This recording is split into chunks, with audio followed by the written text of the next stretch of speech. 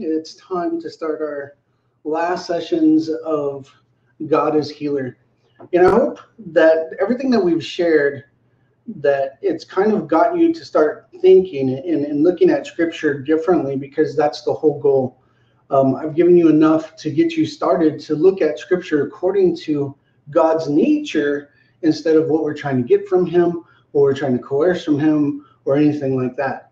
And as we focus in today on a new nature, because of our new nature, we're a new creation. And so we're going to be going through several scriptures, and we're going to a lot of scriptures actually, and showing you exactly how this was understood. It was meant in the New Testament, and we've been missing it because we've been looking at it from the prospect or the aspect of our identity in Christ instead of Christ in us and what that means. Okay, so it's a combination of both, but it's looking at it from a different angle, because when you begin to look at it as Christ in us, then it's what is Christ doing in us and through us and by us, right? Compared to, oh, okay, I'm in Christ, like the other side, I have identity in Christ. Is like, okay, what exactly does that mean? And a lot of people don't go into detail. They explain what it is, and they're actually explaining my side, which I'm presenting to you today. But they try to say, well, it's what you get from God, and then it's wrong mentality, wrong mindset all over again, and it just leads down into failure. And so when you understand who you are in Christ and the importance of, again, not focusing in on dominion and authority, because that's a byproduct that naturally happens out of God's nature. And as we focus in on Him and us and what that means and how that changes things, then it becomes very big, right? So what am I saying? Is there an importance to us being in Christ Jesus? Yes, Scripture says in Christ, in Christ, in Christ. But we have to understand His nature, His character, in that He is in us, and it creates a shift of paradigm. It's very small, but it makes all the difference. Okay, so I'm going to go ahead and pray, and then we'll go ahead and get started. Just like to welcome you all. I'm very excited to be sharing this information with you. It's things I've been studying out and just been talking with God about, and it's completely changed how I think, how I handle situations, and even as we go out. It's not hard to see people healed. It's not. It's not me trying to perform. It's not me trying to gain acceptance from God or anything like that. It's just completely trusting Him, letting Him flow through me and impact a person. And we see it on a regular basis, and it's a lot of fun. Today I went to the post office, saw a lady, asked her how she was doing, and she actually stopped and then started dialoguing with me. It was just very small. She was just talking about how she had been robbed of her peace and of her joy. And I was like, oh, I go, then right now in Jesus' name, peace and joy, you come back.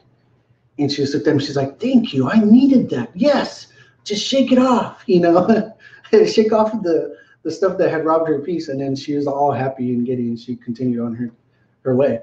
But you see how just simple things that we commonly overlook because we're in a rush, we're in a hurry, we miss the very heart and the aspect of God and what He's telling us.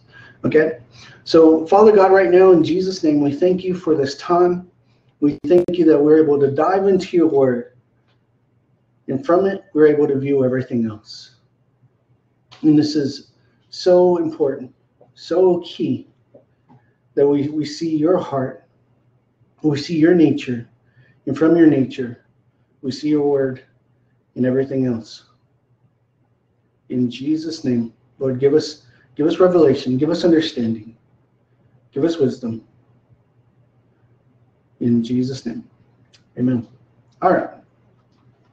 So I'm going to go ahead and start off in 1 Corinthians 6. Okay, 1 Corinthians 6, because in verses 19 and 20, yes, I understand the context. He's talking about don't commit, sexual immorality or anything like that. But what I want to home in on is verses 19 and 20, because the principle that is being articulated to the Corinthian church is very key. It's very important with everything I'm about to build for you. So understand, you've heard all these scriptures before. It's not like you haven't heard them. You've heard them all before, but look at how I view them through the understanding of God's nature. So here, verse 19, do you not know that your bodies are temples of the Holy Spirit, who is in you, whom you have received from God? You are not your own. You were bought with a price. Therefore, honor God with your bodies. Right? We can even see in Romans 12:1, present your bodies a living sacrifice, is what we find in that verse. And so when we look at it, exactly what is it saying? How do we do that? How do we accomplish that? And it's understanding that on our own ability, it's impossible. We wouldn't be able to do it. We'd fail. And we look at like 1 Peter, it says, be holy as I am holy. God tells us to be holy as he's holy. How is that even possible? If he just wiped away our sins, okay, but then the devil can make us sin again. He can make us stumble again. What about when you start doubting God's nature and his word? Right? Because you understand his word is just an extension of his character, of who he is, his nature. So when we look at this, we have to see it as his nature, through his nature, that he is completely pure, holy, righteous, right? Holy means pure, actually. If we actually go back into Hebrew and look at the dynamics of it, it means completely pure. There's no spot, there's no blemish, there's nothing lacking. He's perfect, right? So when we look at this, and what it's saying is like our bodies aren't even our own. They belong to Jesus Christ. They belong to the Holy Spirit because we are his temples. So when he flows through us, it's not us trying to make something happen. It's just God, flowing through us because we belong to him. We're his sons. We're his daughters in Christ Jesus. And it doesn't happen outside of Christ Jesus. You won't find that anywhere in Scripture. So you have to understand there's conditions that need to be met in order for the promises to apply. But let's continue on. I'm trying not to get sidetracked. There's a lot of good stuff I want to cover here. So we can agree, John 1, verse 12 says, yet to all who did receive him, and it's not just past tense, because if it was just past tense, then it wouldn't apply to us, right?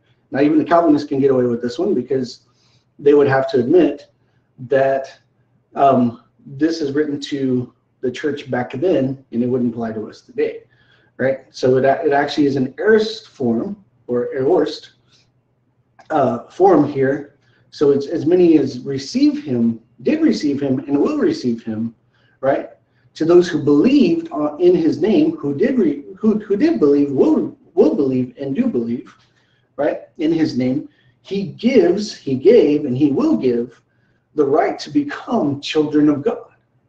So it's believing in him. As we put our trust in him, then his spirit comes and dwells in us, right? We can see that clearly in Acts 2:38. We're not going to get into, is it two parts? Is it this? No. Let's look at it holistically. Let's look at it as this is the whole package. You believe in Christ Jesus, you're immersed into him, and his spirit comes and dwells in you and lives in you and changes your very nature.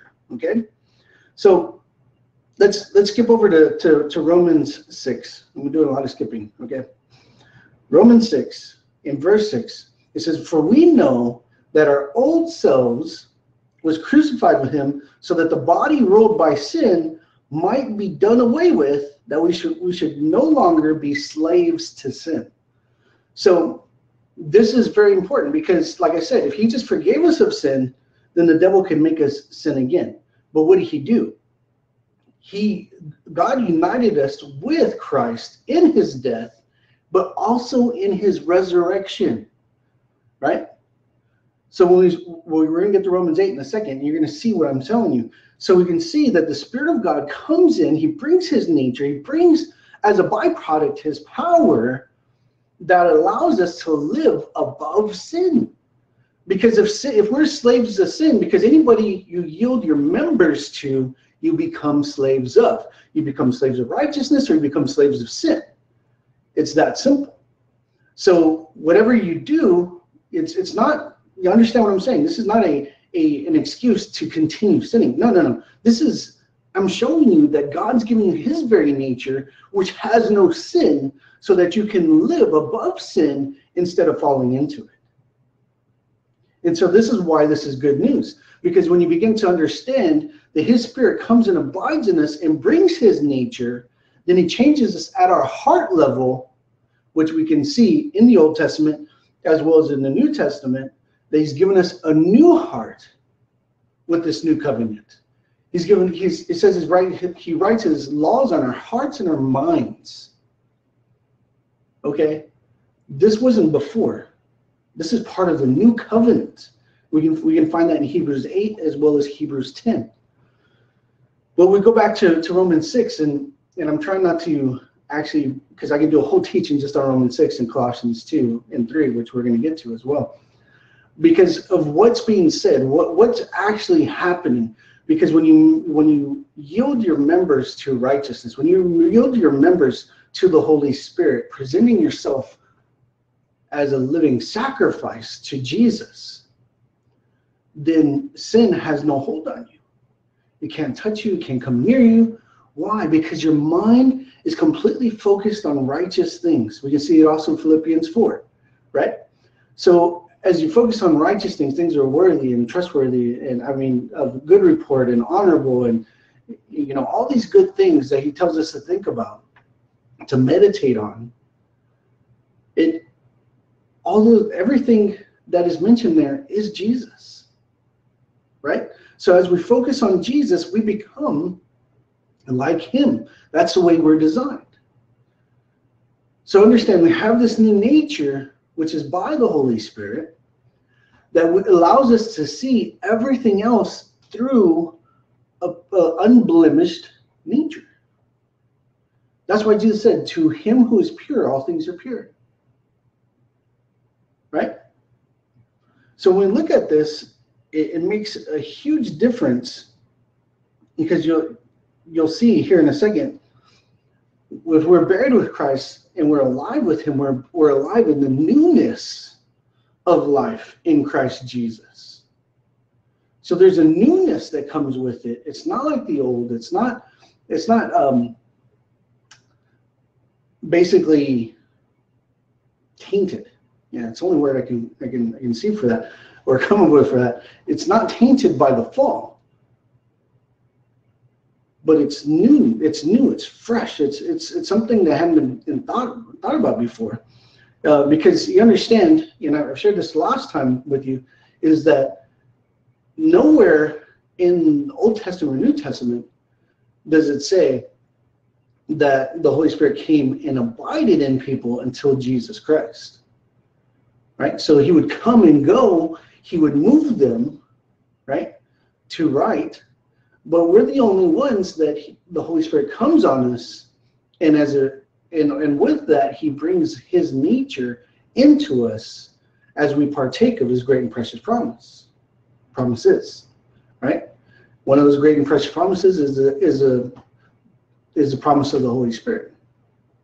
So let's go to Colossians 3, and we're going to read 1 through 3 real quick. It says, since then you have been raised with Christ, set your hearts on things above where Christ is, seated at the right hand of God. This is exactly what I was just sharing with you. Okay? Set your minds on things above, not on earthly things. For you died, and your life is now hidden with Christ in God. So what happens, and we can see this over and over in Scripture, the picture that they're giving is that we kind of melt into Christ, right? It says that he who is joined to the Lord, or united with the Lord, becomes one spirit with him. So it's no longer one, and this one comes over here and moves this one like a puppet. No. It's one, and they become, they're two, right? And they become one, and they move together as one, right? So we understand that his nature, his character, it's him in us that makes the difference. His light destroys all darkness. So for us to abide in him, we can't stay dark. You see where I'm getting at here? We can't stay dark because he's in us. Because he's in us, then his nature rubs off on us, because whatever you hang around is what you become. That's why it tells you, take counsel with wise men. You want to surround yourself with wise people. If you want to become a successful businessman, surround yourself with successful businessmen, not just businessmen who are barely making it. Find out what they're doing to be successful, and you hang around with them, you start talking like them, you start thinking like them, and everything else. We could also see this with teenagers. Perfect example. Teenagers, right? They hang around their friends, and so they start talking like them, they start acting like them, they start dressing like them, they start doing all these things just like them. Because why? Why do we do this? Is because we've been created this way. We've been created to, whatever we put our minds on, that's what we imitate, that's what we become. And so the only thing that's supposed to be set before us in our mind, supposed to be set on, is Jesus Christ. It's very simple. It's not hard. It is so easy when you understand exactly what it's saying here. And so it says, for you have died, your life is now hidden in Christ Jesus. Right? And we can skip over to Galatians 3:27 through 28. It says, for all of you were baptized, which means immersed, right? So let's tackle that very quickly. So when you go to wash your dishes in the sink, you immerse your dishes in the sink. Okay? So you're immersed into Christ Jesus, and have clothed yourselves with Christ.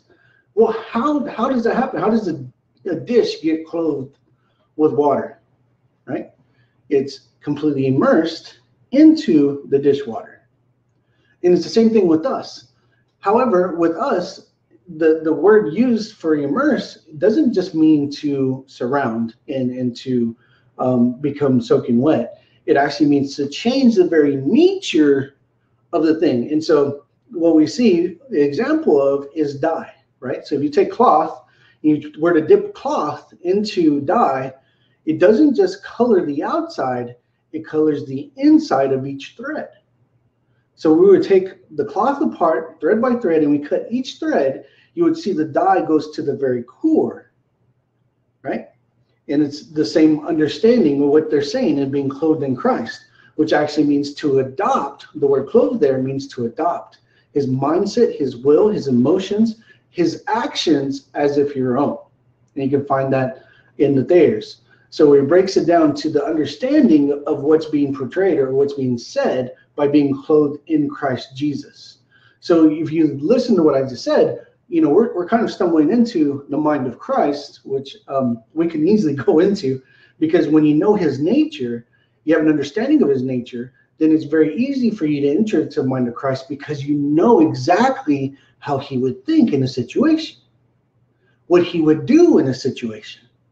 This is why it says we have the mind of Christ. It doesn't say we try to obtain or we earn or we do anything else to get the mind of Christ. It says you already have it if you're in Christ Jesus. Why? Because you're fully immersed in him and you have access to all things. And that's why we see also in First John 2:20 and 27 that he will teach you all things. The Holy Spirit, the anointing, right? Which we can see clearly from Acts 10:38, that God anointed Jesus of Nazareth with the Holy Spirit, right? So who's the anointing? It's the Holy Spirit. It's very simple. Okay. I told you, very easy to get caught off in all kinds of bunny trails. And it says, and there is neither Jew, so we're in Galatians 3:28 now. It says, there is neither Jew nor Gentile, neither slave nor free, nor is there male and female, for you are all one in Christ Jesus. So when we look at this, we have to understand that we are one in Christ Jesus because he has brought us together. He's the one who has united our natures together. And it's not about what you see on the outside or skin or race or preference or identity or whatever. It's the understanding of who he is that makes us one. So I'm not looking at oh, I'm going to identify, because this is real big right now, right? Oh, I'm going to identify as Christ. Yep. I identify as a Christian now. And so I'm going to do all the Christian things. But it doesn't mean your heart has changed. You can be doing it just because that's the newest fad. That's the newest thing. There's no depth of revelation and understanding of Christ in you, the expectation of glory. Right? So because that's where we're heading with this whole, everybody teaching about identity in Christ, instead of looking at his very nature of Christ in you, the hope of glory. It's about Christ. It's not about us. Do you understand this? Because if we're in him, then he permeates through us. He fills us up. And from him, we see and we interact with everyone around us. That's why we're an ambassador of Christ. We represent his heart. We represent his mind and his will towards the people of the earth. Because we're a king. We're in the kingdom of God. We represent his kingdom. And so when we view everything from this perspective, it's not trying to earn or trying to say, well, I failed in my identity in Christ or anything like that, because then it becomes works-based instead of looking at Christ and his nature being in you and changing you from the inside out. Do you understand? This is why this is so key. This is so important. And then we can look at 1 Peter 2:9. But you are chosen people, a royal priesthood, a holy nation, God's special possession, that you may declare the praises of him who calls you out of darkness into his wonderful light. So you're no longer in darkness, you're in his wonderful light, and that we are a special possession of his, but we're a chosen people, a royal priesthood, and a holy nation. So all these things happen how? Because the only way we can abide in his presence, the only way we can stay in with him and in him is because of his nature in us. That's why it's all by grace. You see, it's unmerited favor. It's something we didn't earn. It's something we worked towards, that we made happen. That's why it's solely based on trust. So when you get the revelation, the understanding that all faith means is trust, and you go back and you read through Hebrews 11, trust. Now trust is, right? And we can quote the whole verse. And then we can go to the next one where it says, you have to trust in God. Let's go. Let's just go there. Okay?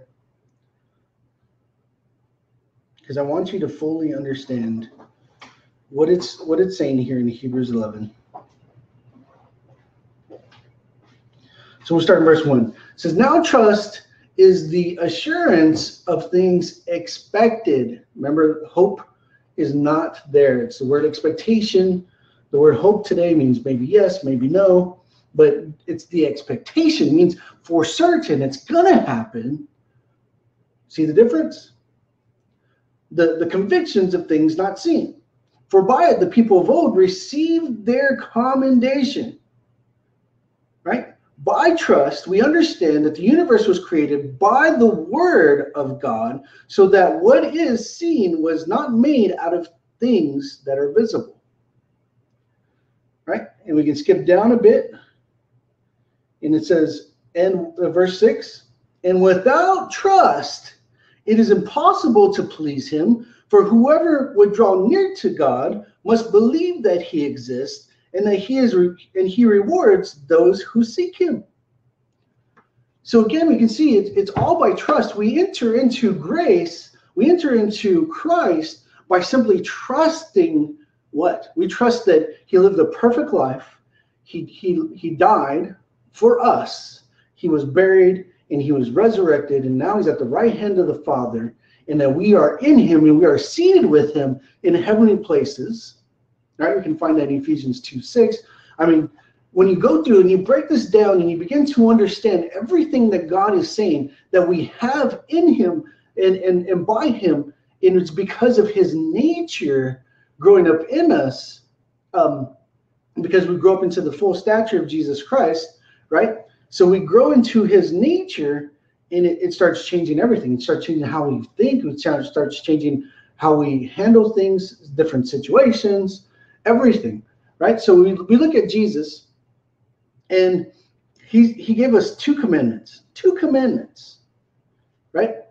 Love the Lord your God with all your heart, mind, soul, and strength, and love your neighbor as yourself.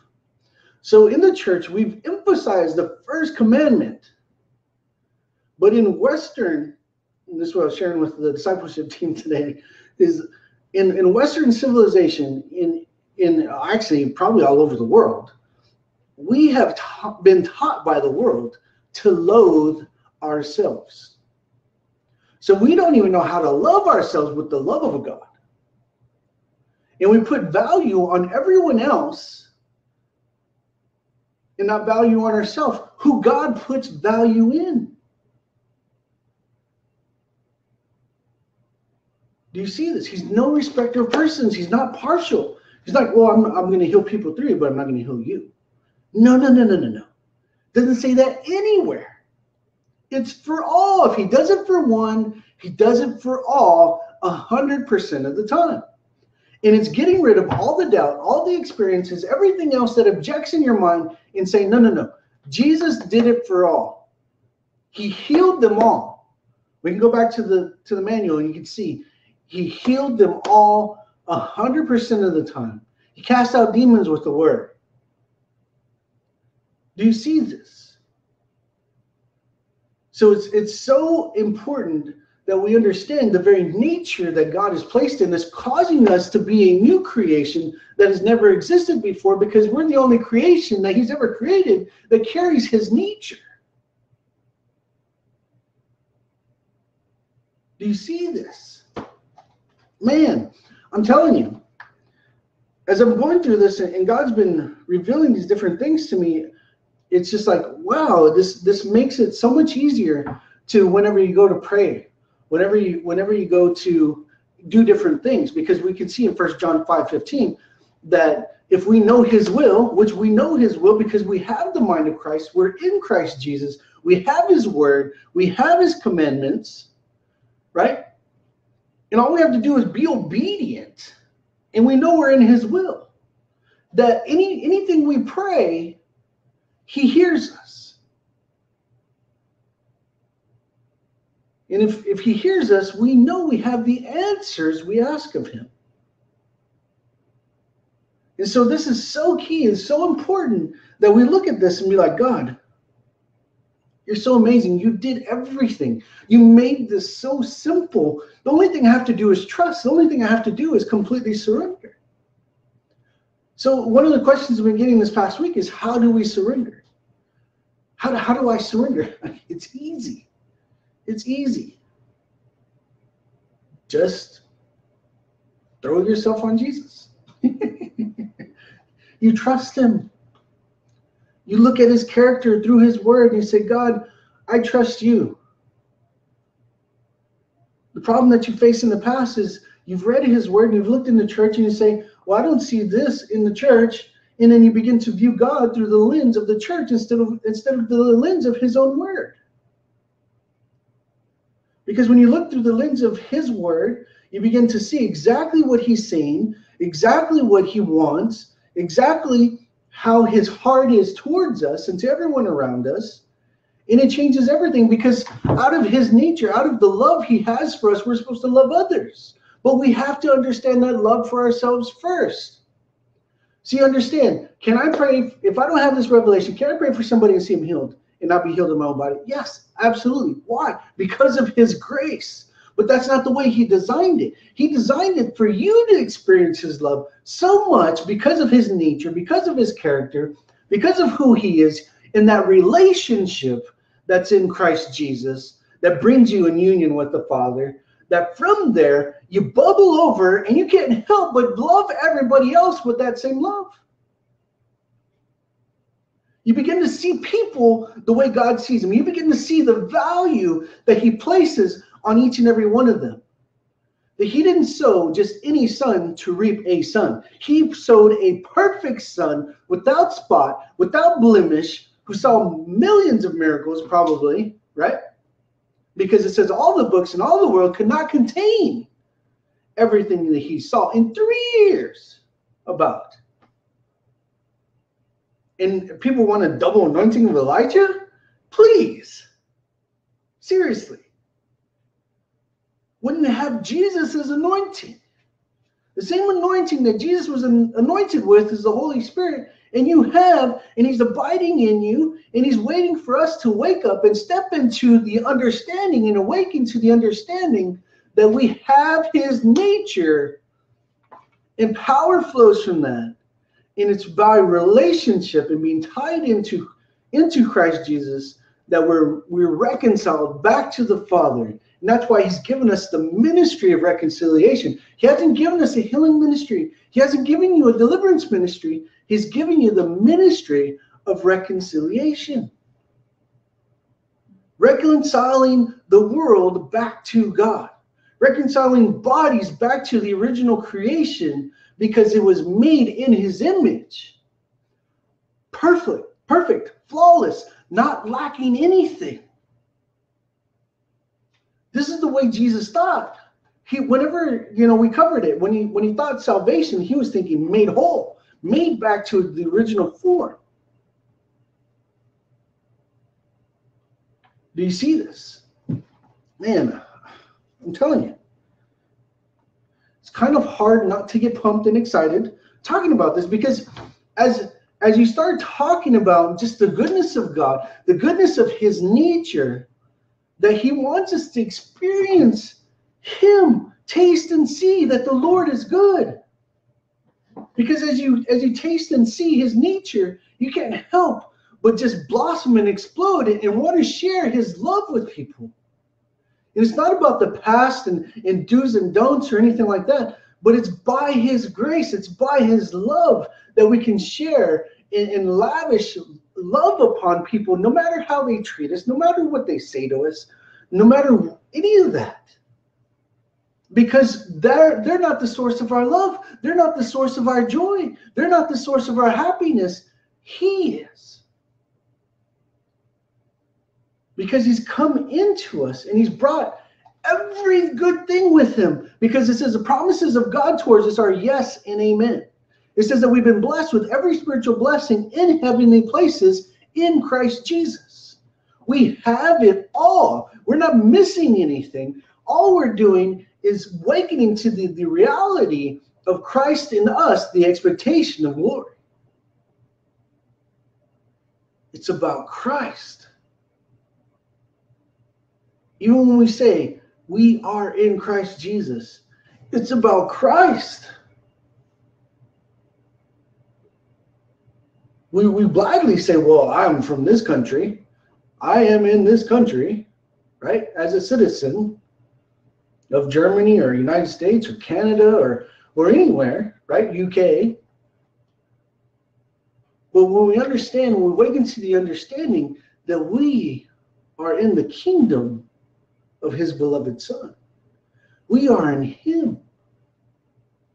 And this is what changes everything. This is what changes our mindset. It's what changes so much of how we view things and how we act and how we operate. So it's no longer me stepping into a situation to see somebody healed, to try to stir myself up, to make something happen. It naturally flows from me because of the Spirit of God. And the only way I stir myself up is I put my mind in remembrance of who he is. Put your mind in remembrance of God's nature, of who he is, and that changes the whole thing. If you want to stir yourself up, look at that, because you can prove that biblically through the Psalms. Sing spiritual psalms unto the Lord, right? Go back and read Psalms. Those were songs, right? And we see how David, he first started off moping and crying and everything. And then by the time he gets to the end of it, he's like, put your hope in the Lord. Soul, why are you downcast? God is strong and mighty. He delivers you every single time. Right? So we see this over and over. He got his mind off of, yes, he vented a little bit, right? He got his mind off the situation and back on God and said, God, you're the one who delivers me. You're the one I put my expectation in. You're the one that I focus on above everything I see before me. I'm not denying that it's here. I just know that you're greater than what I'm seeing. I know that your word, your promises is greater than what I'm seeing. I'm telling you, this is stuff to get pumped about. This is stuff to get excited about. Let's go to Ephesians 1:5, and then I'll try to wrap up with Titus 3. So Ephesians 1:5, it says, he predestined us for adoption to sonship through Jesus Christ, in accordance with his pleasure and will. We could also see that in 1 John 1:13. It's not by the will of man, the will of flesh, or anything else, but is by the will of God. This is God's will for us, is to be his son. It's his will for us to be his offspring, to be his children. And we can, no matter, here in Texas, we have the saying, so it doesn't matter where you're from. But I think the quote stands true, and that is, an apple doesn't fall very far from the tree. Right? And so meaning that the very nature of the parents, the temperaments and different things, not always, understand what I'm saying, because what I'm getting at is looking at it through Christ Jesus instead of our physical things. I'm just trying to draw parallels for you, is that we carry the nature of our parents. We carry their temperament, we carry how they think and everything else, because they're the ones molding us, right? And so when we look at that, we're begotten anew in Christ Jesus, in the Spirit, and he's molding us into who he is, his mindset, his paradigm, his actions, his thoughts, his emotions, right? So we're birthed into him, into sonship in Christ Jesus, and that's God's will for us, so that we grow up into the nature of him. And from that nature, we see everything else, just like you do naturally by being born of your parents. You view everything through the lens of being around them, or maybe you don't have a parent, you have one parent, or you don't have any parents. Either way, you're molded and shaped by those who are mentoring and nurturing you, right? So this is why fellowship is so important. I fellowship with, our team, as well as, people overseas on a regular basis, because it helps us be challenged. It helps us stay true to what God's word is. If I'm getting off, they pull me back in, if different things like that. It's accountability, it's relationships. It's why we put such a focus on relationship now, because we understand that together we're a body. And it's so key, it's so important. And that's something that we need to understand, that all of us, I can tell you, I used to be one to criticize other ministries and stuff like that. Some of you know me, that I came from that kind of side, and now I look at it completely different. Now I see an arm is an arm, a foot is a foot. And if they think that they can abide by themselves outside the body of Christ, they're dead. So why don't we act as the unifying, bringing together part of the body? And that's why we're not trying to establish a church or anything, is because there's tons of churches out there, but they're all trying to operate independent of Christ's body. We're all together, the body of Christ, and if we start working together, what can we accomplish for the kingdom? So that the hand is no longer dead because it's severed and laying on the table over there, trying to do its own thing, but it doesn't have the strength of the arm. You get what I'm saying? So we look at Romans 15:7. It says, accept one another then, just as Christ accepted you in order to bring praise to God. Doesn't mean we have to agree on everything. There's a lot of people right now that don't agree with me. But I work with them. I love them. I walk with them. Because it's the iron sharpening iron that happens as one man to another as we walk with people who don't agree with us. You know what? There's certain things I can learn from other people, and there's certain things they can learn from me. And so we can't dismiss that, because it's understanding the very nature, the very grace that God has bestowed upon us. And from that, we see everything, and it changes our whole mindset. It changes how we act. It changes how we handle situations. Because you can't be offended. You can enter into a conversation, and people might think you're mad, but you're not even mad, because it's not you that they're arguing with. They're arguing with Scripture. They're arguing with God.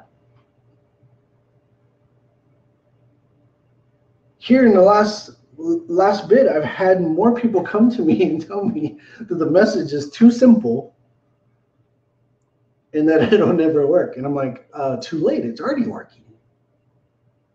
I got a testimony last week, from our friends in India, where he went into a village and they saw 100% healed. 100% of everybody they laid hands on healed. Not just feeling better, healed. And it's what we've seen. Not as consistently as I would like, but it's up there. It's close to it. We're pushing it. And we're growing into the full understanding of disciplining ourselves, not to think of what can I do, how do I make this happen, but just resting in Him, in total surrender in Him, and say, God, this is the only way this person can be healed is by your nature, right? And we go from there, not from, I'm going to make this happen. I'm going to exercise dominion and authority. I'm going to struggle. I'm going to strive. It's like, no. Just as we read earlier, you're no longer your own. Your body's not yours. You've been bought with a price. It's His body. So you're going to exercise your authority over His body. There's so much more there, but let's go to Titus. Like I said, I hope I'm giving you enough that you can start chewing on to help you see the direction of God and what He wants to deliver to you. Because the more I'm diving into this, the more I'm looking at Scripture, it's completely baffling me to the point where I'm just like, God, this is absolutely amazing. This is absolutely amazing. And I was standing here in my living room a couple of nights ago and just completely humbled at what He's given us and things that we've taken for granted or that we've walked in ignorance towards. Because if we truly understood, and if we truly begin to understand and operate out of the place of Christ in us, that the focus, the center is Christ, it's not us, how it changes everything. And we realize, even the riches of this world, they're being taken care of until we need it. When we need it, we say, Father, hey, I need this. And it shows up. So here, let's look at this. Titus 3, and let's start in verse 4. He says, but when the goodness and loving kindness of God our Savior appeared, the loving kindness and goodness appeared. It's Jesus, right? He saved us not because of works done by us in righteousness, but according to His own mercy, by the washing of regeneration and renewal of the Holy Spirit, whom He poured out on us richly through Jesus Christ our Savior, so that being justified by His grace, we might become heirs according to the expectation of eternal life. The saying is trustworthy, and I want you to insist on these things, so that those who have believed in God may be careful to devote themselves to good works. These things are excellent and profitable for people. And the reason I'm reading all this is because I want you to understand that the nature that he's giving you is to be effective and excellent in everything that we do. So when you lay down your life, when you decide, God, I completely surrender, not just the area of healing, not just the area of protection or anything else, but I completely surrender all, and that you're Lord of all, because if he's not Lord of all, he's not Lord at all. But I surrender all these things to you, and I trust you. I trust the promises. I trust in the one who gave the promises, better yet. Because you are worthy, because you are trustworthy, I trust you. Because none of your promises fall to the ground. And so we're looking at his nature, we're looking at his character. And from that, we know what we should look like. This is how we grow up into Christ. This is how we grow up into him, is by looking at his nature and saying, God, this is who I'm supposed to look like, because your word says, be holy as I am holy. And then we step into it, right? And begin to realize it's not by our own works, but it's by the washing of regeneration of his Holy Spirit and the renewal of his Holy Spirit, which sounds like what? Galatians 5, right? Being continually filled with the Holy Spirit. And so we see there's a parallel here that he's given. It says he is poured out on us richly through Christ Jesus our Savior. So that connection, that relationship with the Holy Spirit and Jesus has to stay consistent, by abiding in Christ, the Holy Spirit flows through us because he is activated by the Word of God. He loves talking about his word. The more you talk to him about his word, the more you hear clearly his voice above everything else, because you know his voice, you know his nature, you know his will. And as you come in contact with people, if you want to get words of knowledge, you want to get words of wisdom and different things like that, know his word, dialogue with him about his word, because this is your nature. Because we're entered into Christ, and Jesus is the Word made flesh. And as we do the Word, we become the Word made flesh by Christ Jesus, not of our own doing, not of our own ability or power, but it's by him and through him that it's even possible. And I can show you this in Greek. It clearly says it in John 1:14. And it's amazing what God's given us. So we're going to go ahead and take a small break. It's kind of hard to once you get rolling. As you can tell, we kind of went over a bit. We take a small break, and then we'll do 30 minutes on traditions of men. I'm going to actually be bringing Todd on and as well. And because as we're going through the traditions of men, a lot of these you probably heard. A lot of them are covered by T.L. Osborne, F.F. Bosworth, and a bunch of other ministries.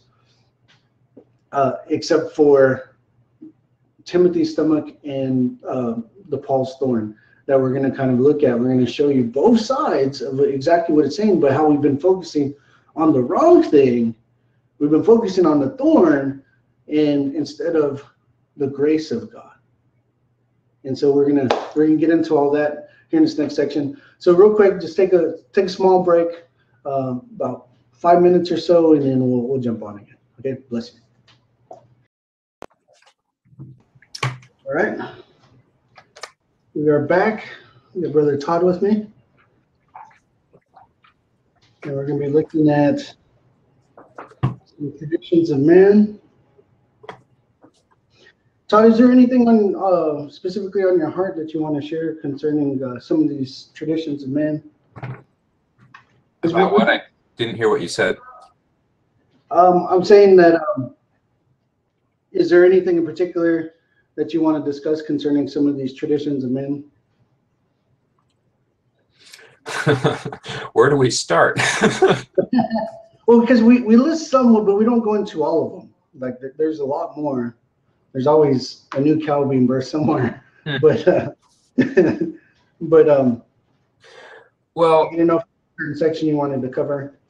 I mean, just something that I had thought about doing a short video yesterday and I didn't, so, but maybe it's so I can share here. I was reading through Hebrews chapter 3 yesterday, and just to paraphrase what was going on, a lot of it's quoted out of Psalm 95, but it refers to the Israelites seeing all these miracles of God, and they didn't enter into the promised land because they didn't understand the ways of God.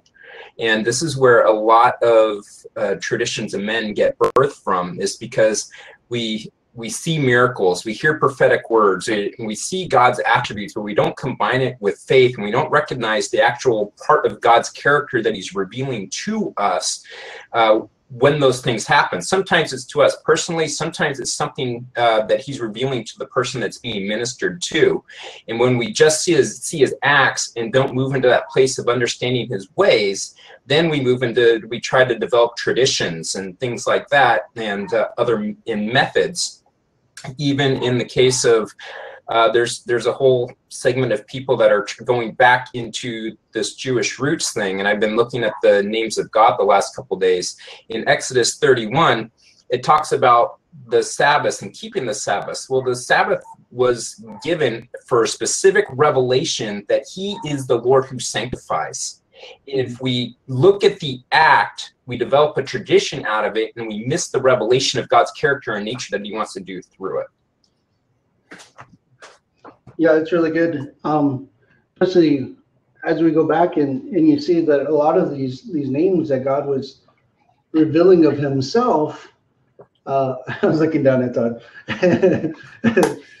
on the computer. And so a lot of times, you know, it's very easy to look at, you know, God's nature and miss his nature by just focusing on what's being done.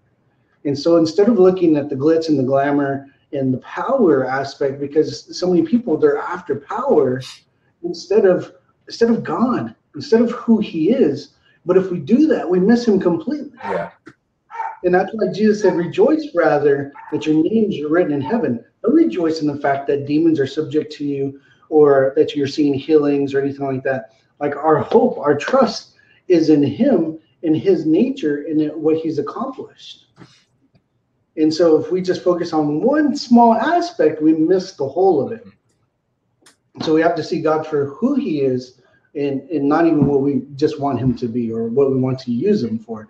It's not about using him, it's about relationship. And I'm not against commanding, right? And commanding is good. It's a method, but if we just let it be a method, we miss God through it all. And God's about hearts. And just to give a quick testimony for a friend of mine, a lady, I don't remember what the situation was, a lady needed prayer at a meeting that he was ministering at, and God told him to dance with her. Well, when he danced with her, she got healed. Okay, could he have commanded? Yes, but there was something more to this. God wanted to reveal to this lady, because she was involved with dance prior to whatever the injury was that she had obtained, and this ministered to not just her physical body, but directly to her heart. And so if we understand that God's after hearts and not just after healing, then we'll be open to hearing him when he says, do something else that may not be a direct command. Yep. It's very key. And the reason why I don't spend a whole lot of time now talking about traditions of men is because when you know his nature, you can identify the lies so much easier. And so I don't over focus on traditions of men, because it's like, no, that goes against the very nature of God. So therefore I know it's not true. And so the only reason why we keep it in here is because we want you to understand that there's scriptural evidence proving the traditions of men wrong. Yeah. Because basically a tradition of man is established, you know, basically what Todd was saying, off an experience, or trying to make a methodology off of an experience that they had one time or a couple of times. And so it works as long as, understand what I'm saying here. It'll work as long as you have faith in that method. But you don't want to have faith in the method when you can have faith in the source. Yeah. Okay, because when you have faith in the source, the method doesn't matter. Yep. So it's no longer a formula that you're trying to make something happen. It's just letting his nature flow out of you and smack the person. So for instance, we were in, well, been in a lot of places, but in Brazil, and I had decided, I had been discussing with the team, I don't want to see demons manifest, because it's gonna, like, it's shaming what God has placed such a high value on, and it's unacceptable, right? So we went in, started praying for people who had demons, and Giselle and a couple others who were on the team there. They can confirm what I'm showing you. They would jerk as soon as a demon would come off of them. They would just like jerk like that. They're like, what happened? It's like, something left me. It's like, yeah, we know what that was. Kind of smile and continue on. And then right before we left, we were in the last city in Tamachu. We were at a service, and I had a different translator. And so this lady had a demon, and it was very obvious. And so I had the pastor come up and just say, tell it to go. So she takes him by the hand and says, go right now in Jesus' name. The lady just, like, her eyes get all big, and she's like, I need to be excused, right? And she runs to the restroom, and she, like, vomits everywhere, right? And when she comes back out, she's completely healed, completely delivered. But, I was like, okay, it's acceptable because it didn't happen and it didn't shame her in front of everybody. You know what I mean? So, like, it was a different manifestation. But if I would say, well, no, she still has a demon because she didn't jerk. It's like, no, that doesn't make sense. It's like, you can tell by the life, the change. Her countenance was completely different. I almost didn't recognize her when she came back, just because she looked way different. I don't know if because she washed her makeup off or what, but like, I can tell there was a huge change in her countenance. I was just like, wow, this is amazing. So we can't, like, lock in and say, well, this is how it's going to work, and it's going to work this way 100% of the time, or else we should all be walking around punching people in the stomach like Smith Wigglesworth, right? And so we can't see it from that perspective. We have to see it from exactly the way God's intention is. If we understand his nature, we understand his character, then everything else works out great. So let's look at some of these sacred cows. Then I'll let you dive into your favorite one, Paul's thorn, and and we'll talk about Timothy's stomach a bit. So one of the ones that we do deal with on a regular basis as we travel around the world is that people believe that Jesus only gave the gift of healing to the 12 disciples, right? And which can be easily disproved when we look at when he sent out the 70. When we look at Mark 16, that believers lay hands on the sick. So it's not just to the disciples or the apostles, but it's to everyone who believes on him. And so of course they want to neglect responsibility of obedience in that area because of experience or something, or just not wanting to take responsibility at all. You have anything to add to that? No. Okay. Also, when talking about Jesus healed to prove that he was God. So we hear that, and we actually heard that in Minnesota when we were there. And so you want to take that one? Okay. Well, that's a pretty easy one to dispel, because then you have to say that all of the disciples were God. You have to say Paul was God. You have to say the person that was in the Gospels that wasn't a part of the 12 that was casting out devils. You have to say he was God. And then you have all the Old Testament examples as well. So we know that that's just yeah, it's just not a true belief. Right. And it's, like I said, it's very simple, especially once you know God's nature, and you see that Jesus was demonstrating the very nature of the Father, because we can go back to Colossians and see that the fullness of God indwelt Jesus bodily. And so not only that, but we see also Hebrews 1:3, which I quote all the time, that Jesus is the exact imprint of God's nature, right? I just ask y'all real quick, is there any sacred cows y'all have on your heart, or you've been thought about, or things you've been challenged with? Feel free to, you can ask them in the comment section, because I can see that a lot easier. Feel free, type away.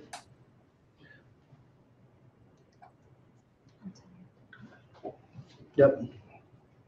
So we'll wait for some of those. While we're waiting for that, Todd, you want to go ahead and dive into Paul's thorn?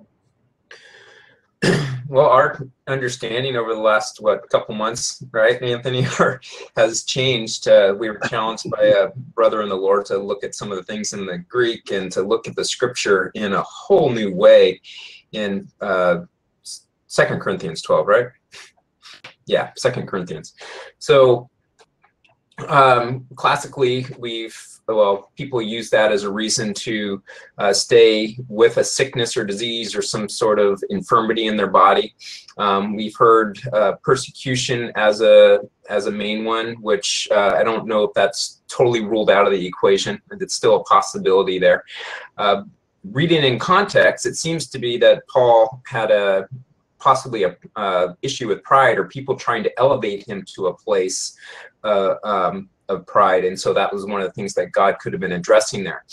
But the big thing that we want to really point out is the fact that when Paul prayed to God, he said, God said to Paul, "My grace is sufficient for you." And for whatever reason, every other place in the New Testament, we see grace as this very strong, powerful thing. But when we read this one, you go, oh, well, God's just saying, oh, here's my grace, and you just got to deal with it. Why do we read it that way? But everywhere else it's talking about, but it's by grace you've been saved, healed, delivered, preserved, and in health. Right? Ephesians chapter 2, verse 8. And so if that's the same powerful thing, well, then why would it be any different in this passage? And then it goes on to say, my grace is sufficient. Well, you look up the word sufficient in the Greek, it literally means to ward off. So what God's saying is, my grace is powerful enough to ward off this attack that you're under. And if we start to view grace from that perspective, well, woo, awesome.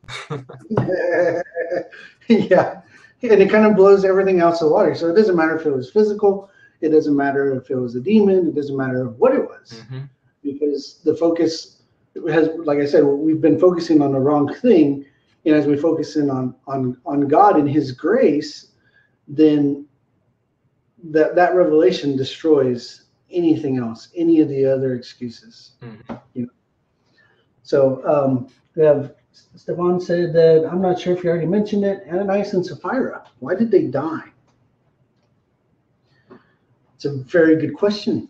When do we get asked on a regular basis? Todd, you want me to go first, or you want to? Go ahead.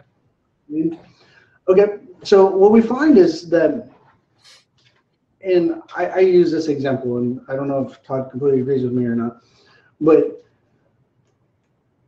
you can see that Peter is the one who made the judgment, right? And the reason I say that is because we look at the context of what's happening in the scene. Ananias comes and brings the offering. He lies about how much was given, or how much they sold the property for, not how much was understand, the whole dispute wasn't over how much they gave. It was that they lied about how much they were keeping back for themselves. Okay. And so you can see that he says, well, why have you lied to the Spirit of God? And as a result, it says that he has basically what I would say is equivalent to a heart attack, right? He got seized with fear, and he fell over dead. So the reason I say it was a judgment by Peter, because at any time, if Peter didn't agree with what just happened, he could have raised him from the dead, right? Not only that, but as we go back and we look at how Ananias and Sapphira are mentioned, the scholars say, and it's something I had looked into, they say that Ananias and Sapphira weren't believers. And if that holds true, then it's even more reason for Peter to raise them from the dead. Right? With the understanding of, hey, I can raise them from the dead so that they can know Christ and walk with him instead of, you know what I mean? Trying not to present a humanistic look at this, but I want you to understand, like, if it's what Jesus paid for, then why am I going to allow these people to go to hell? You know what I mean? You got anything to add to that? Yeah. Yeah, we can't give a definitive answer. I do know if we were to take the chapter break out of there, it would be they're used as a sharp contrast to Barnabas at the end of the previous chapter. What is that, 4 going into 5, where Barnabas gave all, right? And then you had these two, Ananias and Sapphira, that were giving a portion, and that, as Brother Anthony pointed out, lied about what they did. And I've heard what Anthony was saying about them being unbelievers. I had a friend who have a friend that believes that they were business people that saw the prosperity of the church and thought they wanted to be able to get in on this. And Peter, through the Holy Spirit, read their hearts. But like Brother Anthony pointed out, if that was the case, why didn't he raise them from the dead? So there are questions there. Another thing to take a look at, I've heard it taught this way as well, is that there's an actual picture going on here with Ananias and Sapphira. Okay, Ananias, in sharp contrast to the other Ananias prophet in Acts chapter 9, right? The word there means grace, right? So Ananias refers to grace. Sapphira means sapphire, and Jewish tradition holds that the law was written on the sapphire tablets. And so some teach that this is what happens when you mix the law and grace, that actually results in death. And so that's a possible picture that's being pointed out there as well. I'm not saying I agree or disagree with any of it. I'm just sharing some different perspectives. Yeah, the one thing that I can definitely tell you that we see consistent even through Acts, and even with Jesus' life himself, is that when he declared something, when he made a judgment, it came to pass. And so we can see Paul with Simon the sorcerer, there's a sorcerer, he cursed him to be blind until he repented, right? And then when they repented, they became unblind. We can see that in Acts. So we can see that God actually gives us, a right of, we're sons, right? So if we do something inside the house, he honors it. And we don't ever see Peter ever do anything like it ever again. It was a one-time deal. So we can say basically that, he realized his error as he grew and matured, but he arguing from a place of silence. So a lot of it, like, Todd's saying, we really can't say just, basically just from different contexts and different things that we can see through scripture. That's why I lean towards more of he made a judgment himself. Okay. So the other one we got is God won't use a dirty vessel. You have to clean yourself up for God to move in your life. Yeah. Then that would mean that nobody could walk in power. I mean, if we're honest, right? So who sanctifies you? Who cleans you up? It's God. It's by his grace that we see these things. You're talking about, like, let's talk about gifts of the Spirit, right? So it's effects of grace of the Spirit is actually what of the Spirit. Effects of grace. Spiritual effects of a grace. Grace effects. When we look at 1 Corinthians 12, it says in earlier passages that they're the most carnal church. They had a guy sleeping with his stepmother, possibly, maybe his mother, something like that, right? They had sin running rampant. All these things that are being dealt with, you can see it in chapter 6, you can see it in chapter 5, you can see, he's dealing with all this carnality, but he says in there, as far as spiritual things, spiritual aspects, they're behind to no one, right? So if that statement held any water or was true in any slightest of the bit, then it means that the Corinthian church wouldn't have seen the power of God at all. It's just that they understood the grace of God. From the context and looking at it, they understood the grace of God so much more because of where they're coming out of. So it's easy for them to enter into seeing the effects of grace because they understood grace from a carnal or from a certain degree. Because if they truly understood grace, then they would live above sin, and that's what Paul's admonishing them in the Corinthian letters, is to exit out of sin and then live into Christ by focusing in Christ, realizing they have the mind of Christ, because it was them, he tells them, that they have the mind of Christ, right? And we can see that to 1 Corinthians 3, I think, Todd, something like that. Two. Yep. And so you can see how all this actually comes together, and he's talking to them, the carnal people, the babies, the immature infants, throwing a fit, throwing a temper tantrum. Those are the ones he's saying they're lacking behind in no effects of grace. So it's not, understand, doesn't mean you stay there. If you're immature and you can admit that you're immature, you don't stay there. You start maturing, you start growing up into Christ Jesus. And you move on past that, and by understanding of who Christ is in you and the nature he's giving you. And that's what you see, that's Paul's solution every single time. Mm-hmm. Is he's pointing them back towards the nature of God and how Christ is, and that he had the very nature of God. And he's explaining everything out. You can see it in Colossians, you can see it in Romans, you can see it, and he uses different terminology every single time. You're no longer slaves of sin, you're slaves of righteousness, right? The old self has passed away, and you have a new self in Christ Jesus. And so he's explaining to them the contrast between the kingdom of darkness and the kingdom of light, and it's really, really good. Todd? Yeah, and everything you said was great there. And just keeping in mind, it is all about grace.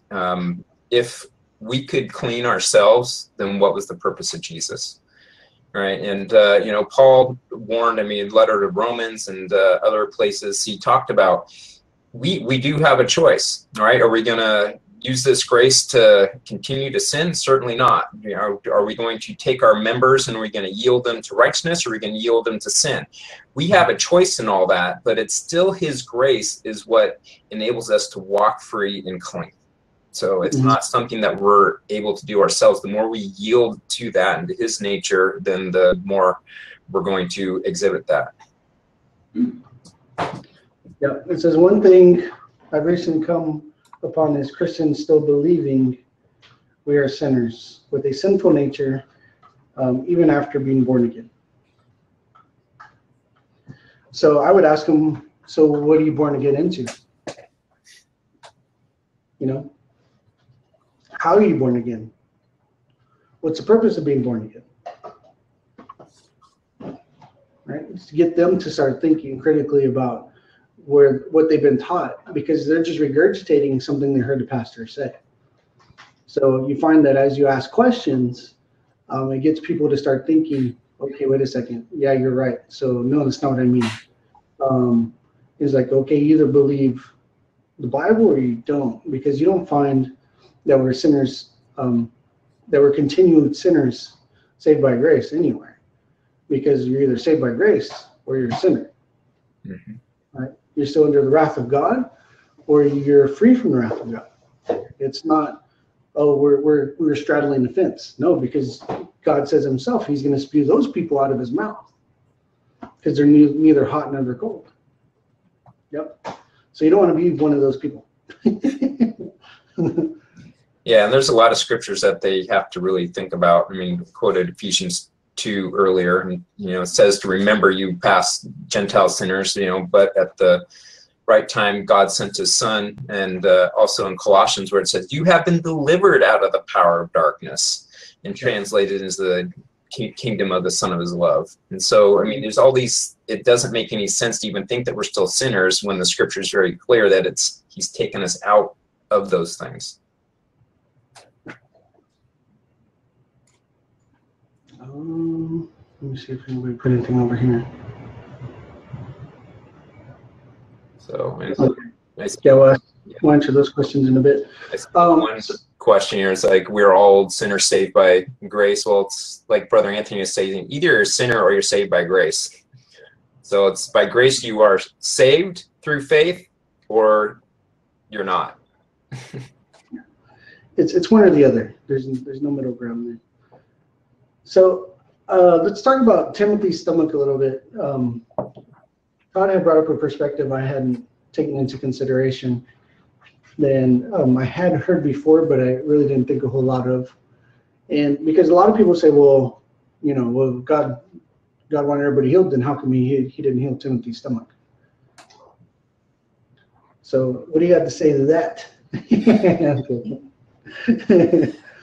There's a couple different perspectives on Timothy, and first off, nowhere does it say that Timothy was never healed, right? It says to drink a little wine because of his often infirmities, and when you look that up in the Greek, it's implying that these were infirmities that would come and go. So it could be that he got it, was prayed for, healed, and then he at some point would get it again. And that's where the idea that possibly from the water in the area that he was getting sick, and because if he was drinking bad water, that could do it. And he was, he was growing up into the stature of Christ. So if that was the case, he hadn't reached that aspect yet. It's not a judgment on Timothy. We're all growing. That's just, but using that as an idea that, well, see, Timothy was sick all the time, to try to rule out healing it's ridiculous. Another idea, and you can get this from the different things that Paul was encouraging him in, was Timothy possibly was struggling with a lot of stress and anxiety. He was telling him to, I don't have all those passages right in front of me, but telling him, you've not been given a spirit of fear. Don't be anxious. He's telling him all these things. So why was he telling him those things unless possibly he was wrestling with those things? And if that's the case, being someone who used to wrestle with that myself, that will stir up some major bad stuff in your digestive tract. Acid, heartburn, indigestion, just all kinds of bad stuff. So if he was struggling with those things, he would definitely physically be having that. And just so yes, I was healed of it. And I was healed of it when I said, God, you're good. And I just surrendered it, and everything went away in an instant. Yeah, so we have a question here. It says, could Timothy drink a little wine, be needing to partake in communion with Christ? Jimmy? It's in the comment section. Could Timothy drinking a little wine be his needing to partake in communion with Christ? I won't say that that's wrong. It could very well be. Yeah.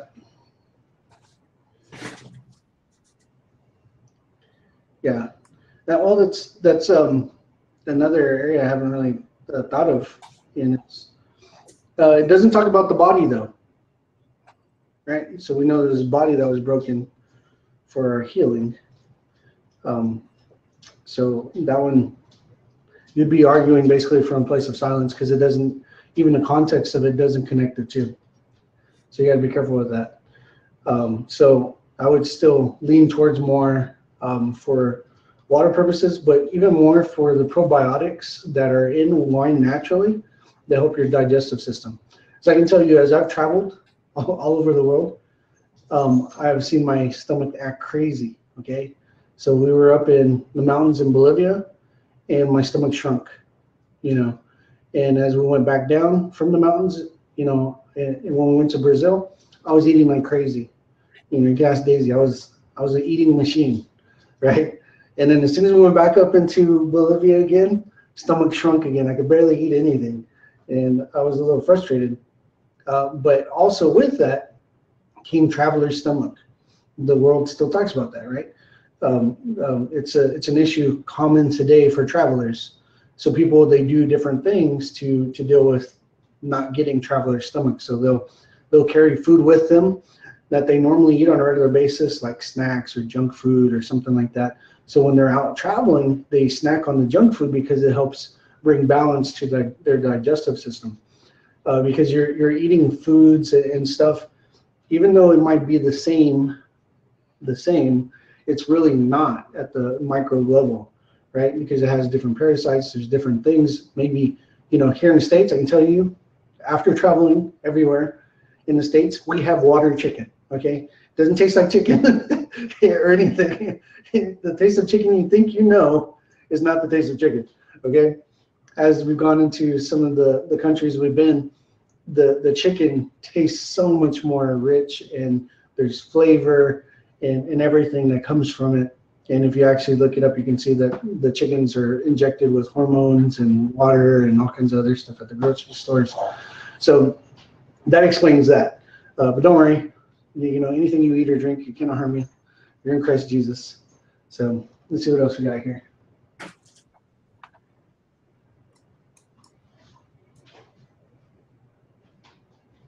It says he wouldn't drink it for the probiotics, but as Jesus' blood and for healing is the way I see it.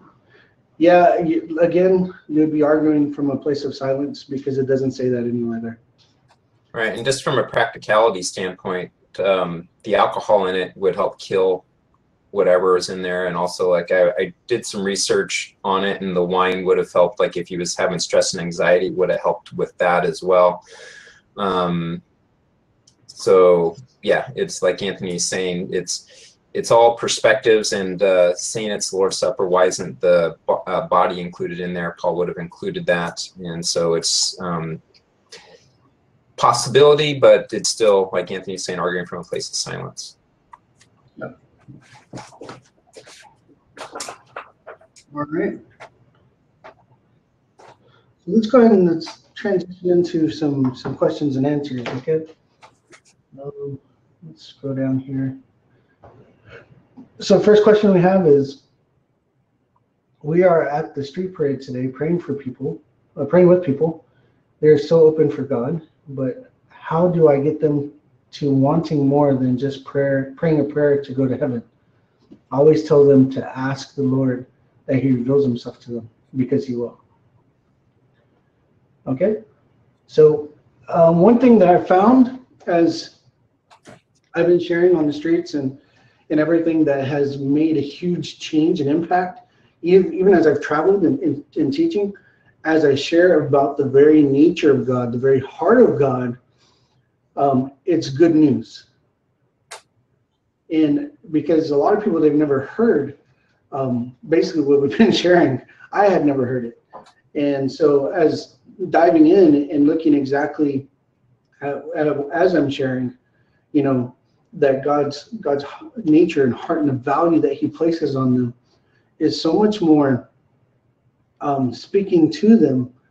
And it's not the death and destruction and everything that the world will teach. Now, don't get me wrong, we can talk about hell and stuff like that, but that shouldn't be the motivator, because you don't want to motivate somebody by fear, because the fear eventually goes away, or something more fearful comes along, right?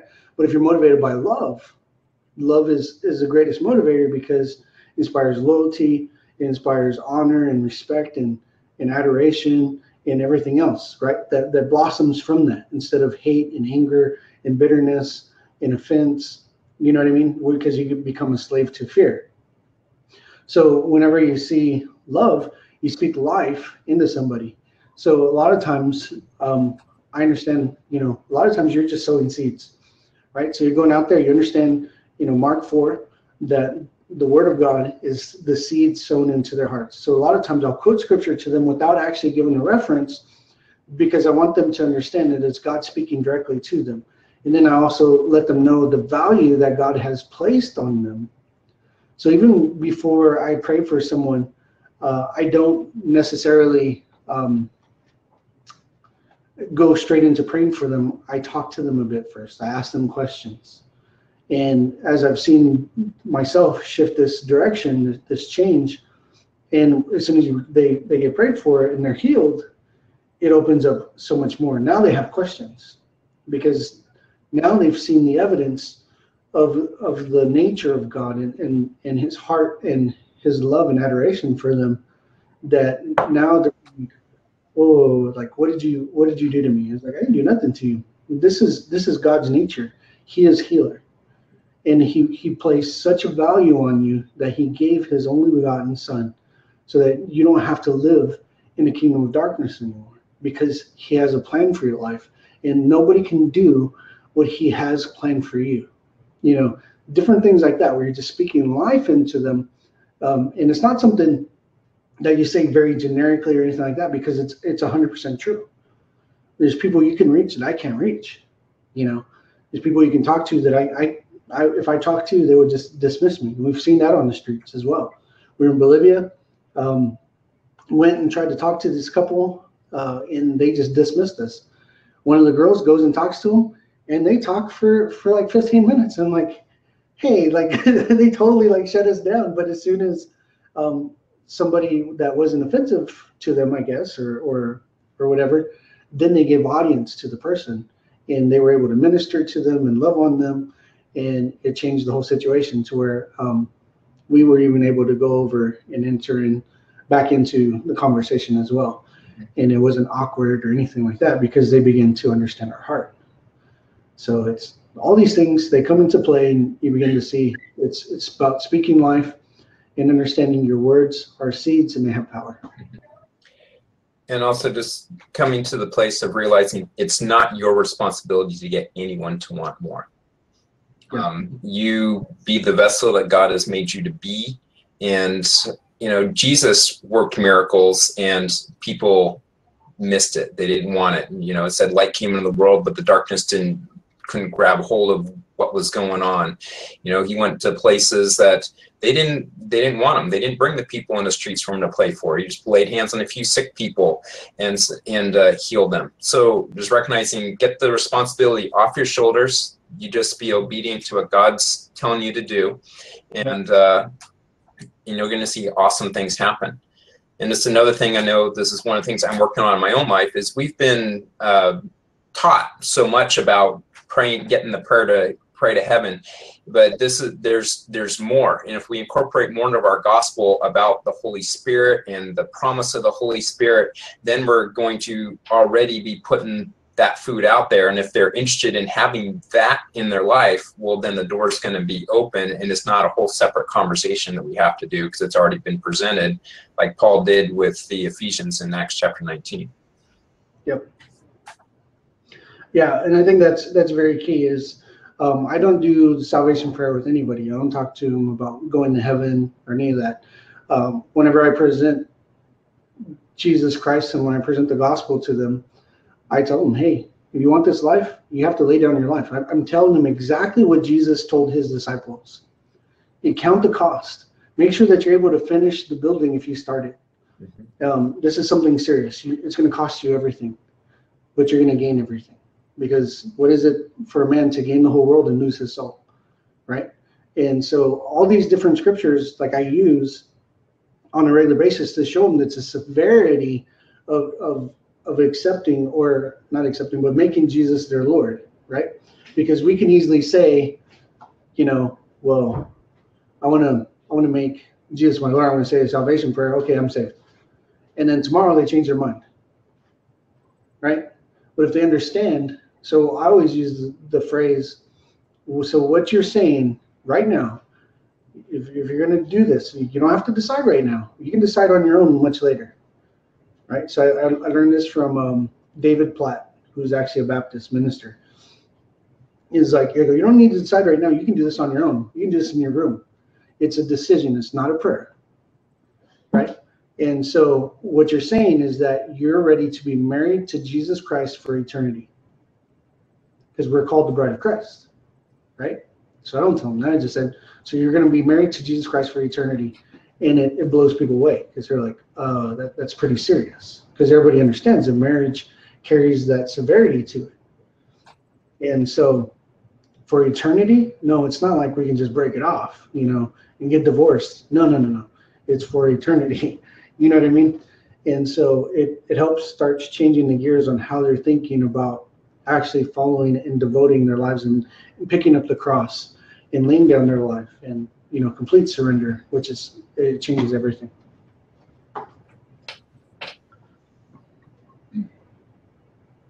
right, next one is who would be some good Bible teachers that you'll recommend if you feel like saying?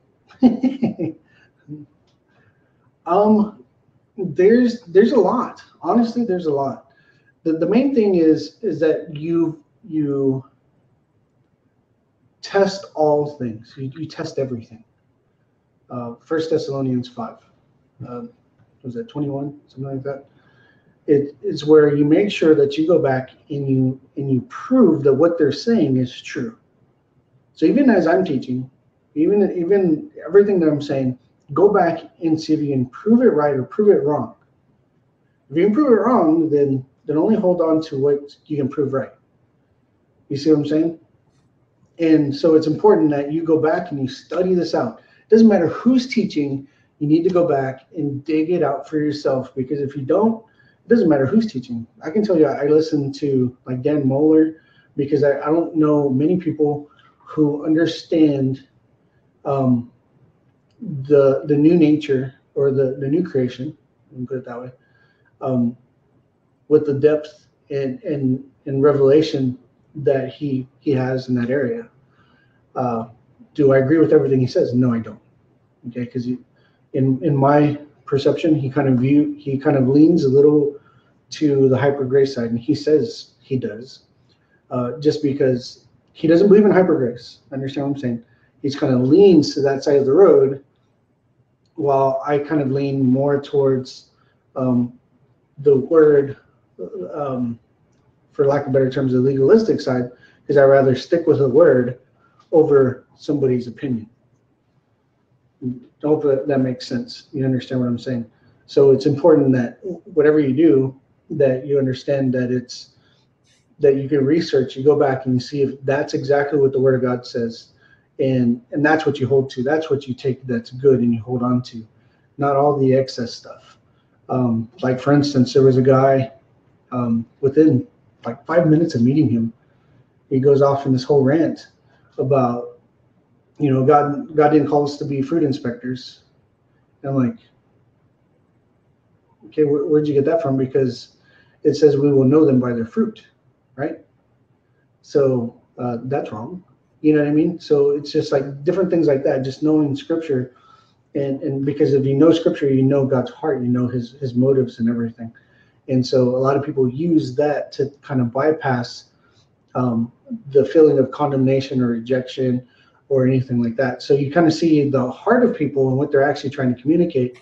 Not that I judge him by what he said, but it let me know where he's at and how to conduct myself around them, not to quench the fire that God was starting in his life. Yeah, there's a lot of good teachers on the various topics out there. Like Brother Anthony was saying, is what do you want revelation is? And so like he was mentioning, Dan Mohler has an amazing revelation on the new creation. And as with anything, like Brother Anthony was saying, we need to test everything, right? We're all growing in our understanding. What I believed a year ago is different than what I believe today. And so we need to understand that. I was, Jen loves listening to Joyce Meyer, my wife. Loves listening to her, and I love listening to Joyce Meyer too. There was one episode we were watching, and I counted 3 scriptures in the half-hour episode that she took right out of context and to use to support something. So does that mean I'm going to write her off because of one episode? No, because most of what she's saying is absolutely amazing. So we don't write people off because of they have maybe fail in one area, but 90% of what they do is right. And so we just need to have grace for one another and know they're growing, we're growing, and we learn from them what we can, and hopefully they can learn from us as well. Okay, real quick. Go back up. So there in the chat it says, what do you view as the biggest doctrinal and practical difference in what you are teaching and walking out today in that of JJLM? Actually, I can tell you very simply that about 50 to 75% of what I'm teaching today goes explicitly against what the DHT training does, because it teaches, if we go back and we're able to dissect what the DHT actually trains you to do, and it's to operate out of your soul. You know, you raise your voice, you lower your voice, you do this, you do that, right? All out of the soul and all out of you trying to work to make something happen. So now you're entered back into works to make something happen instead of resting in Christ Jesus, understanding his nature and resting in his nature. Now, as far as when I go to pray for somebody, you wouldn't be able to tell the difference because it's not about what I say, it's about what I believe. Okay? So I can go to somebody, I can grab their hand and say, be healed in Jesus' name, and they'll be healed. Right? And I don't have to sling snot and everything else to work myself up to see this person healed, because it's not by my understanding. My human spirit is by the Spirit of God. It's out of his nature, the overflow of his nature that comes through and impacts and hits people. And that's what I covered in the first session, or second session, about the five words for power. And understanding dunamis means an inherent power by virtue of the nature, or of a thing's nature, a person's nature. Excuse me. In our instance, it's referring to Jesus, to God's nature. So the power comes as a byproduct. And also the DHT focuses on authority and dominion, right? Which is a byproduct of the very nature of God. And that's why I talk about light, right? The God is light, and in him dwells no darkness. So light doesn't have to exercise or strive to exert authority and dominion. It just naturally does. And it's the same thing with God. When God steps into the scene, he doesn't have to try to, oh, my presence is here, let me try to struggle to push back darkness. No. When we see in the Old Testament, that when the manifestation of his presence showed up, what happened? He immediately pushes back darkness, right? And when Jesus entered into a scene, when he walked into a situation, immediately darkness left. So it's not about, well, he struggled and he strived to make it happen. No, it's all man-made tradition. Because the thing is if we look at it, we can easily see that it's all becomes about us and what we do and how we make it happen. It has nothing to do with Jesus. And we miss him completely because we don't know his heart. We're not in relationship with him. And we end up just like the people in Matthew 7:21-23. And where they exercise power, they prophesied in his name, they healed people in his name. And Jesus said, depart from me, you workers of iniquity. I never knew you. And so it's very important that we know him, we know the essence of him, and we're in a relationship with him. And is there authority in him? Yes, there is. But it's not my focus. My focus is him. Mm-hmm. You know, it's kind of like knowing somebody rich. If you hang around the person just because they're rich, as soon as they stop being gracious or generous to you, what happens? You're going to stop hanging around them? No, you have the wrong motive. Your heart's in the wrong place. But if they're a genuine friend and they just happen to be rich, then you hang around them because you love them and you enjoy their company. It doesn't matter if they're rich or poor. You see, there's a completely different motivation of heart. And so if you just hyper-focus on dominion and authority, doesn't mean your motivation's in the right place, that your heart's in the right place. And that's why we cover that on day one, is making sure you have your motivation in the right place. And your motivation should be for the glory of God and for him, and pressing into him and seeking him and getting to know him and drawing close to him, and not what you can get from him. And those are major, major differences. It says, how important is renewing the mind after or as part of deliverance?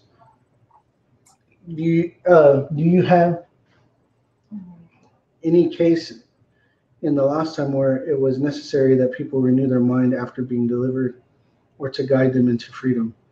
Or would you just believe for total restoration and pray and everything is done at once? Okay. Let's take a section at a time because you asked 3 different questions in your question. Okay. So how important is renewing of the mind as part of deliverance? I would say to keep their deliverance, they would need to renew their mind. And understand, I'm going to have to kind of dial back a little bit and explain what I consider mind renewal.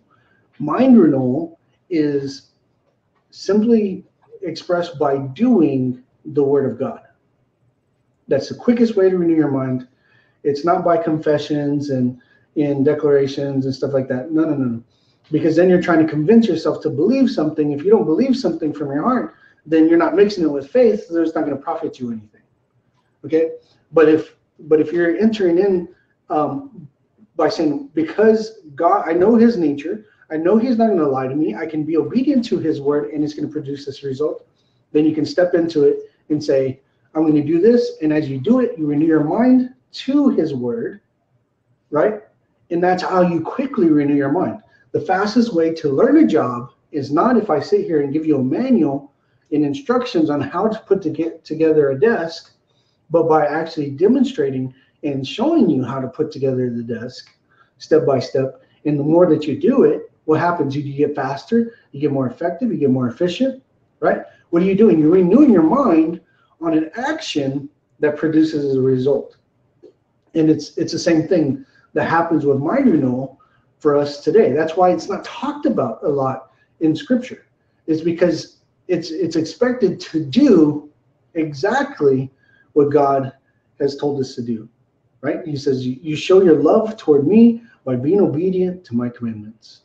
And we can see that in John 15 very clearly, that he wants us to do his word. As we do his word, not because we're required to or anything like that, understand it's not out of an obligation or striving to make something happen, but it's because of the nature we have. We can't help but be obedient to the new nature we have, and we can't help but do his word.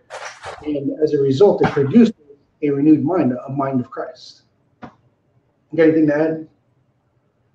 I mean, not really. You covered a lot and you hit everything there. And that's just one of those things. The more we get back to God's nature and character, and we get back to the pure gospel and what the gospel really is, we're going to see deliverances happen at the point when they surrender their lives to Christ, because those things can't stay where there's a new creation, because the old creation there was under their influence, and now they've exchanged lords and been brought into a brand new kingdom. Once in that kingdom, yeah, there's going to be mind renewal. Like Brother Anthony said, we're not going to be able to declare ourselves into believing, right? You can go into a self-help section of a bookstore and pick up a lot of books, and that's exactly what they're doing. I know somebody who was trying to do that with a job, had pictures of the herself all over the place, and was declaring, I'm going to be this, I'm going to be that, I'm going to, whatever. It's just resting and believing that God did what he said he did, and renewing our mind to the fact that we have died and that's him who lives in us. Yep. And once we realize that it's all about him, that it's not us at all, and it's helping people to really understand that when they're in them. So to answer the question, is mind renewal important? It's very important. Is it important to get people delivered? No, but it's important to help them stay delivered and stay walking in what Jesus paid for. Yep. And just to answer the rest of it is, yeah, I believe for complete restoration 100% of the time. And then basically just kind of making sure that we try to, as much as possible in the time that we have, trying to invest in them to where they begin to, basically you become like Jesus. You start becoming a wordsmith so that you say the exact words they need to hear. And that's not because you're thinking, well, I need to say this, this, this, and this, but you're just relying on him, throwing your heart and your trust completely in him, surrendering to him. And what you find that you end up prophesying, you end up edifying and encouraging people, and it's exactly what they need to hear to help them carry on. But you have to understand that's going to be prophecy, or edification comes through your own paradigm. So how you view things is how it comes out. If you have an Old Testament or an Old Covenant paradigm, it's going to come out that way. If you have a New Covenant paradigm, is going to filter to that, and it'll be way more effective, and you'll see it makes a huge difference. It's totally freeing. I never think about what I'm going to say. I wait till the Holy Spirit, shares with me, or I start edifying them with scripture, and it just flows from there. So we can go ahead. I know we have a bunch more questions. It says, how are some ways you hear God, and how do you discern his voice from yours and Satan's? Boy, where do we start with that one? It's actually very simple. It really is. It's just knowing his word, because he's not going to say anything contrary to his word, right? Because it's him. It's an extension of him. So when God tells you to do something, you have to be, what I'm saying is the foundation has to be solely on his word and his nature. So if you understand his nature, then you begin to understand his word. And from that, you view so many other things, right? So it's very key that as we look at this, it's not, how would you say that?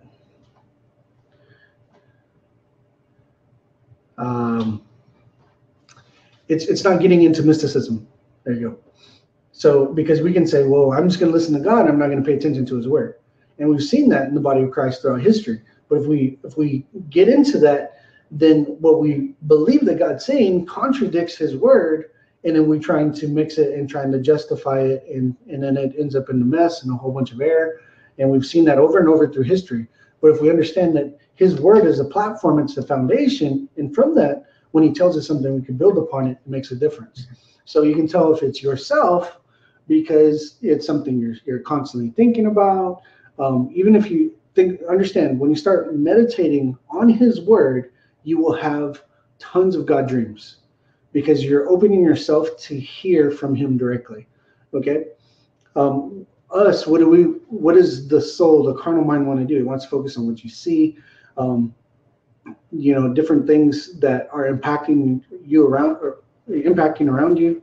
And the devil is the easiest. So let me skip to the devil real quick. The devil is John 10:10. The devil comes to steal, kill, and destroy.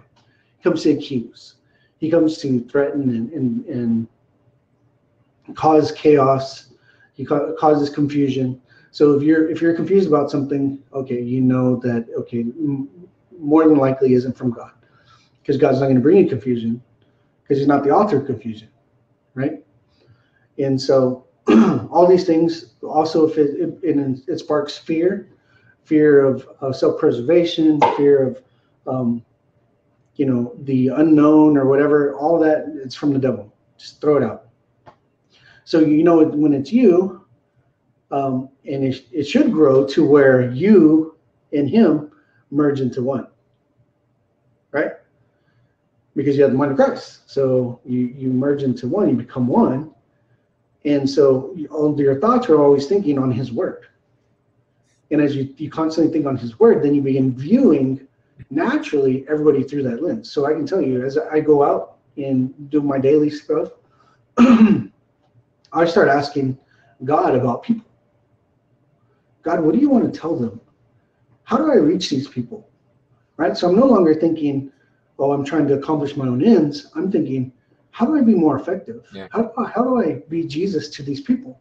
See, my mind's completely shifted to where I'm not looking at where I'm at, a circumstance or anything like that. I'm thinking bigger. I'm thinking his word. I'm thinking applying his word to the situation. And, to add into there, this actually could, what I'm going to say, go back to what people were asking about, sinners saved by grace thing. One of the things that they keep, the scriptures that they use to keep people in that place of sinners saved by grace or sinners is Jeremiah 17:9. It says the heart's deceitfully wicked above all things. But that's one scripture. We realize Jeremiah 24, Ezekiel 36, Jeremiah 31, Acts 15:9.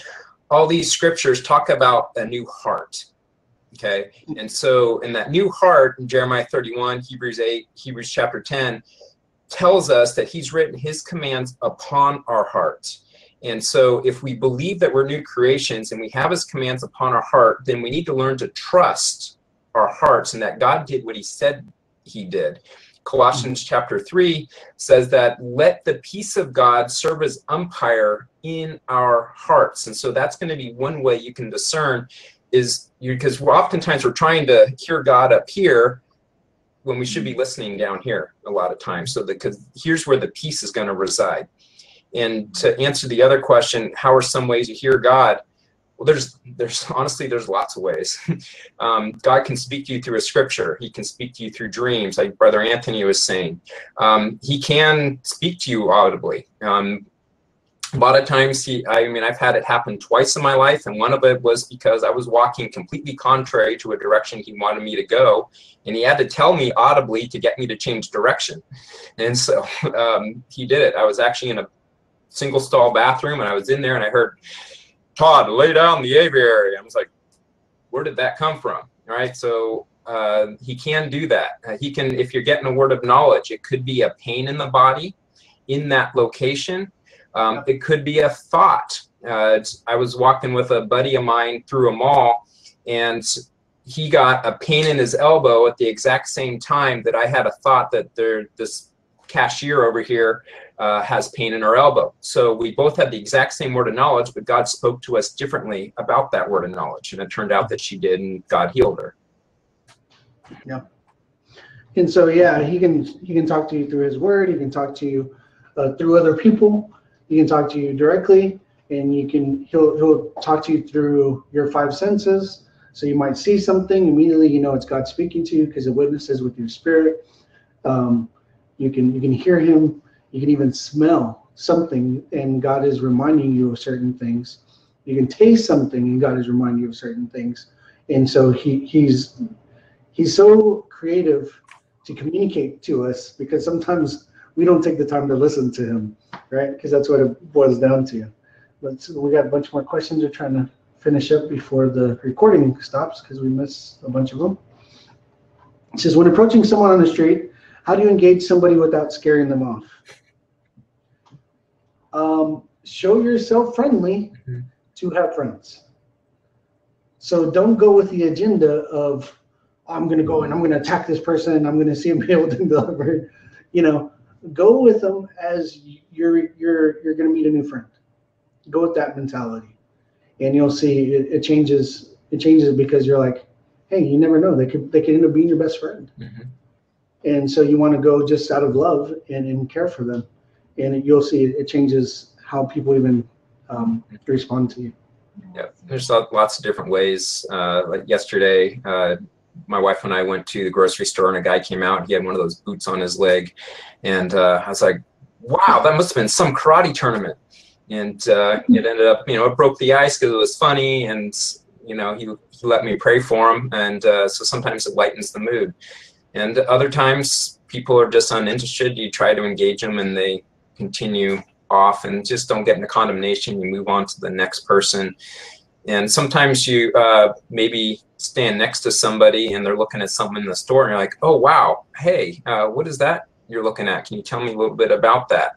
And all of a sudden you're in a conversation with them about it, and then say, hey, I noticed that you have a brace on your wrist. What's going on there? So there's lots of ways to do it. And it's just loving people, and don't look at healing as the goal. Having them encounter God is the goal. Okay, and maybe just through building a relationship with them, maybe praying for the healing will come at a later date. But God's after their heart, and that should be our goal as well.